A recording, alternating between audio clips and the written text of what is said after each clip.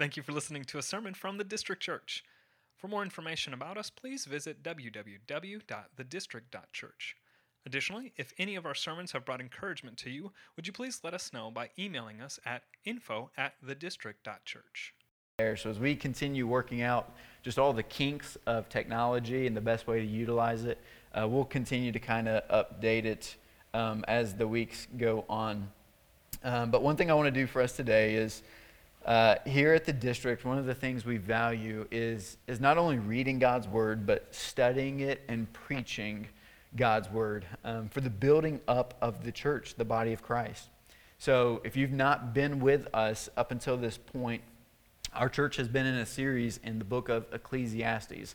And so if you have your Bible, I want you to go ahead and grab your Bible and open it up to chapter 5. Chapter 5 is where we're going to be today. We've walked through the first 4 chapters so far. And as you're opening up your Bibles, I'm just going to kind of lay out for you real quickly just the recap of where we've been. This is also a great time, side note, for kids that are around the room. If you've had the ability to download and print out the sermon note guide, this is a great opportunity for kids in the room to be able to try to follow along or just color on it the best that they can, whatever they want to do to be able to doodle. But that's a resource for you. You can find it in the email and download it and print it out if you still have printers. I don't even know if people have printers anymore. But anyways, as you were getting to chapter 5, one thing that we're seeing through the book of Ecclesiastes is King Solomon is really set out on just this experiment.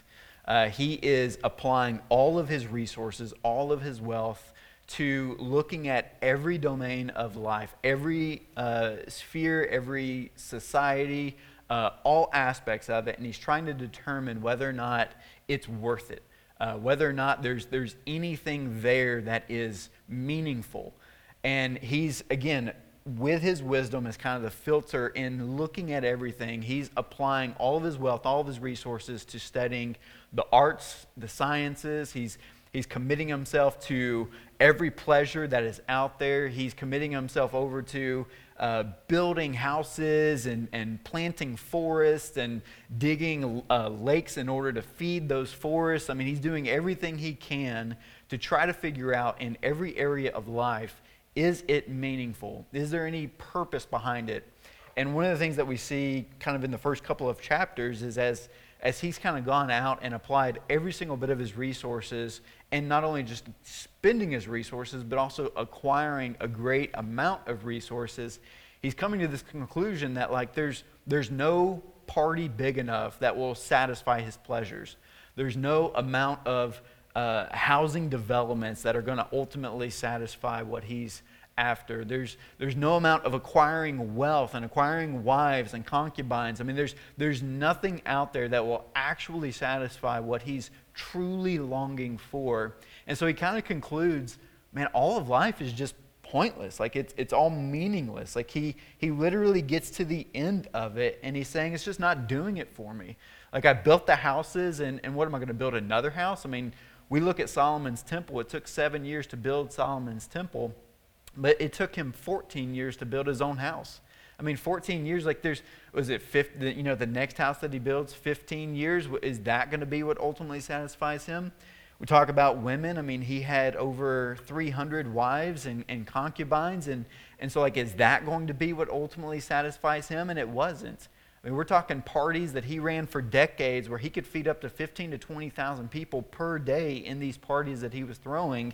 And essentially, he came to the end of it and said, man, it's just all meaningless. It was just all pointless.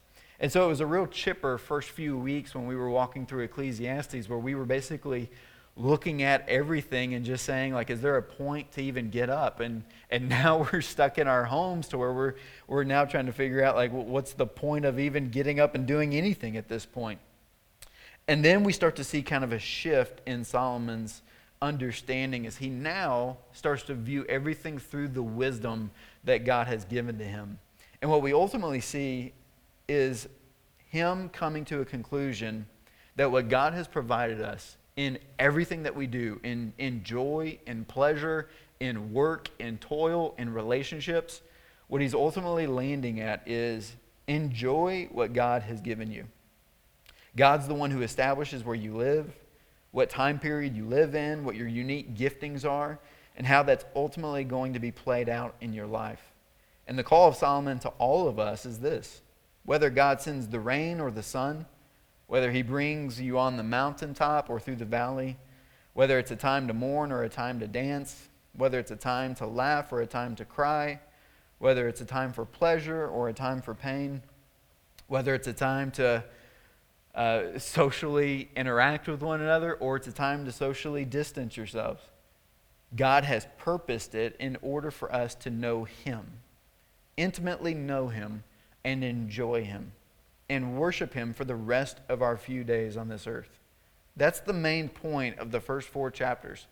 And so as we kind of shift to chapter 5, it starts off with really a command for us to assess our lives, to look at our lives and figure out how we are going to navigate day to day, what we do with our lives in order to abide by this command and this purpose that God has laid out for us.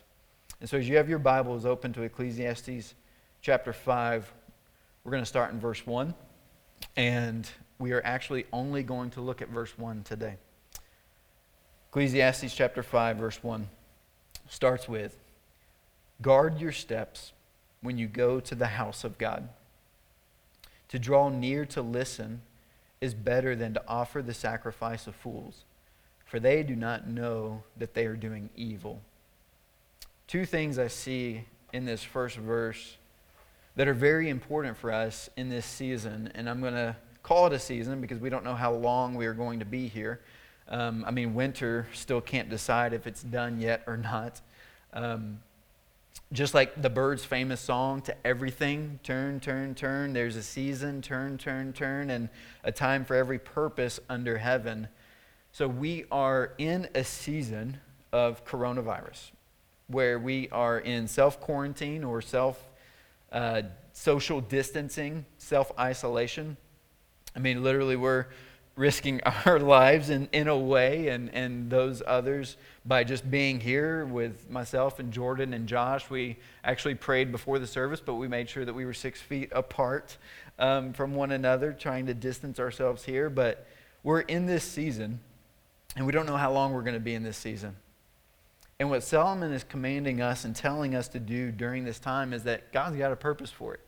He's got a purpose for how we are to react and how we are to steward this season that we're in. And the purpose is right here in verse 1. 2 things that we see in this purpose. First, guard your steps. Guard your steps. And that might be easy for us because we really can't step out too far right now. We're kind of stuck in our homes. We're at home all the time. You are at home all the time, or should be. But when we think about steps, one thing that we can draw from this idea is that steps determine where you're going. They're literally pointing you in the direction of where you are going with your life, how you're living it, how you're spending it, how you're enjoying it, how you're magnifying Christ in your life, how you're sinning in your life. All of the above. Your steps matter because they show you where you are going. And Solomon's plea for us is to guard them, to assess how you are living your life, how you are directing your life, how you are walking your life, how you are living your life. He wants us to kind of sit back and guard them because where they go determines where we end up and where we ultimately invest and abide our life. And so he wants us to guard them. Now, how do we guard them? Solomon's going to tell us. And it's one word: listen. So it's not here's some specific things that you can do in order to make sure that you guard your steps, but rather it's a passive thing that he actually asks us to do. It's to listen to God in order to guard our steps. And here's why I believe God, in his sovereignty, is using this evil virus for his ultimate good.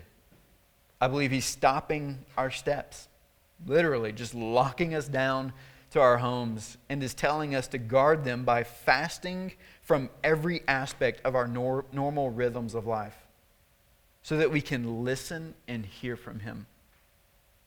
And so because his command to us is to listen, which starts with an L, I wanted to give you 6 L's. And so you're probably laughing right now. I'm not normally this type of pastor who gives you like alliteration, but I want to give you 6 L's to think about as we just listen during this season. And I want you to write these down or whatever you have in front of you. I want you to make sure you remember this as we think through this season. And the first 3 L's are going to kind of be internal, and then the last 3 L's are going to be external. But the first L that we can do in this season is we should lament. We should lament. This season, this virus, the loss of jobs, the fact that we can't gather together physically as a church, the fear of getting sick, the fear and anxiety of how this is going to affect you financially. We should guard our steps and listen to God first by lamenting this season. God, this is difficult. This is difficult. I don't like it. I'm an extroverted person. I don't like to work from home. I like to work out in coffee shops. I like to be around people. I like that social interaction. And this is difficult for me. And I've even been hearing my wife is very much an introvert, and she's struggling because she wants to be around people right now. And I think all of us are feeling this type of difficulty regardless of how we're wired or how we're made up. We're feeling that this season is stressful, frustrating, and creating angst and anxiety. And I think what God's inviting us to do is lament in this season, to be able to come to him and just say, God, this is difficult, but I trust you. I trust you. The second thing is I want us to look at our longing. I want us to assess our longing. Acknowledge the longing that is in your hearts. What are you longing for in this season? What does this season reveal about your desires? Is what we are longing for good and Christ honoring and God glorifying? Is what we are longing for, does it stir our affections for Jesus? Or does it rob us of our affections for Jesus? I just want us to take kind of an internal assessment about our affections and desires. Is what we feel we're missing out on and longing for, is it something that actually pushes us to Christ, or does it push us away from Christ? Because this season is going to bring our desires to the surface where we might not have been acknowledging them before. And the third thing I want us to look at is liturgy. You hear us use this word liturgy for our Sunday gatherings, and it's a fancy term for rule of life, or as we kind of use for our Sundays, an order of our gathering, an order of service. What is the liturgy of our lives as individuals? What's the rule of your life? What are the daily rhythms, and how might this season disrupt those rhythms so that you can guard and listen and establish healthier rhythms that actually lead you to joy rather than rob you of it? So how can we assess? Again, here's how we used to do life, and it wasn't necessarily leading. Well, God has literally given us a pause so that we can assess our lives and our rhythms and the way we are spending our time throughout our days. And now we can begin to kind of repent from that and reorder our lives, create a new rule of life so that it's leading us to joy in Him, that it's stirring up our affections for Him. So those are 3 things that we can do that are kind of individual, that are kind of within, that are looking at our heart, looking at our emotions, looking at our feelings, looking at our thoughts. We can lament. We can see what our longings are. And at the same time, we can look at our rule of life and see how we're spending it. The next 3 things are external. And the 4th one is love. All acts of love right now are amplified. All of them. Whether you give someone some Clorox wipes, or you drop off some cinnamon rolls on someone's front porch, or you text someone a word of encouragement, or you tell someone that you are praying for them, all of these things are amplified right now because of our social distancing. And so I want to encourage you that one of the ways in which we can listen and draw near to God and guard our steps is not just focusing on the social distancing part, but also seeing that social distancing does not excuse us from being Christian, in which we can socially still engage one another. And so we need to be real creative and real innovative in this season to be able to figure out how we can love one another and how we can press into that. Which brings me to the fifth one. Lean. Lean on others. We're going to need one another to get through this. Social distancing, like I said, does not mean social disengagement. So get creative, lean into one another for play, lean into one another for needs, lean into one another for prayer, for conversation, for Bible study, for whatever it is that stirs your affections for Jesus. Lean into that in this season. And the last one is lead. In this season, let us, as believers in Christ, lead the way in showing hospitality. I don't know how many articles I've seen this week talking about the spread of Christianity among plagues, diseases, disasters, terror attacks, and on I could go. And it's because Christians don't run from adversity, but rather we run to the front lines of it because that's where people need the most hope. That's where people see the evil that is within our world, and they're looking for an answer. They're looking for a savior from that evil. And right now, all around us, everybody is in a frenzy. Everybody is stressed to a certain level. And believers in Christ, we should be the ones who are literally modeling what it looks like to be at peace and be content in a season that has so much uncertainty to it. There should be a steadiness to us in which we are able to run to the front lines, and we're able to run to the front lines cautiously and carefully, knowing that we're not going to put others at risk, but doing it in a way to live as Christ and to die as gain. Doing it in a way in which we can lead out when it comes to showing those around us where our hope is placed in. So we're able to freely give of our resources to other people because we have Christ. And that's all we need. We're able to provide for others. And because our Savior is the author of hope, He's literally the embodiment of hope. He created it and He extends it as a gift in the form of grace and mercy. And for that reason, we are to lead the way. We aren't to be hoarders in this season. We are to be heralds of both good news and toilet paper and Clorox wipes if needed be. We aren't to be selfish, but we are to be selfless with what God has given us. So what a time to be alive. What a time to carpe diem, seize the day. That's why I love what Paul says in Philippians 4:10-13. He says, I rejoiced in the Lord greatly that now at length you have revived your concern for me. You were indeed concerned for me, but you had no opportunity. Not that I am speaking of being in need, for I have learned in whatever situation I am to be content. I know how to be brought low, and I know how to abound. In any and every circumstance, I have learned the secret of facing plenty and hunger, abundance and need. I can do all things through Him who strengthens me. What I see in that is there's been seasons where we have a lot and we have full freedom and we have full access to engage in a relationship and to have anything and everything that we want and need. And then there's seasons where we have to socially distance ourselves, where we might be worried because we're running out of toilet paper or don't have rice or don't have whatever it is that we can go get at the store.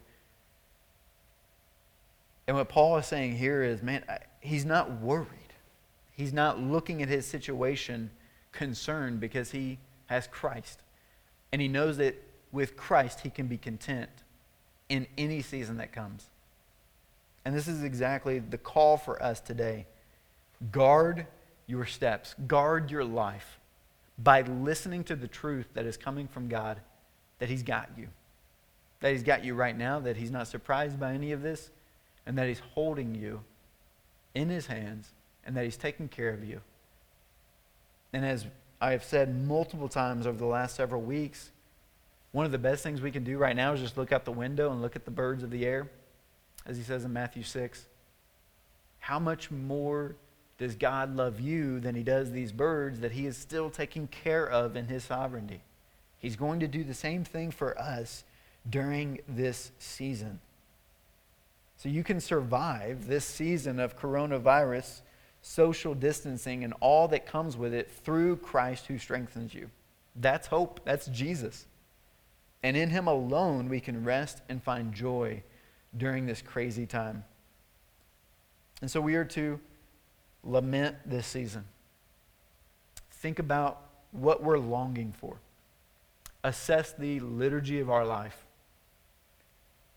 Love those who are around us or who are distant from us. Love those. Lean into the relationships that you have and the relationships that you don't. Lean into one another. Get real creative with that. And lead the way. Look for the opportunities that we can spread the gospel, not the virus, spread the gospel to those around us. Let's pray together, and then I'll close with a few updates. Father, we thank you so much for this opportunity as a church to come together, to sing your gospel, to pray your gospel, and to preach your gospel. Thank you for listening to a sermon from the District Church. For more information about us, please visit www.thedistrict.church. Additionally, if any of our sermons have brought encouragement to you, would you please let us know by emailing us at info@thedistrict.church.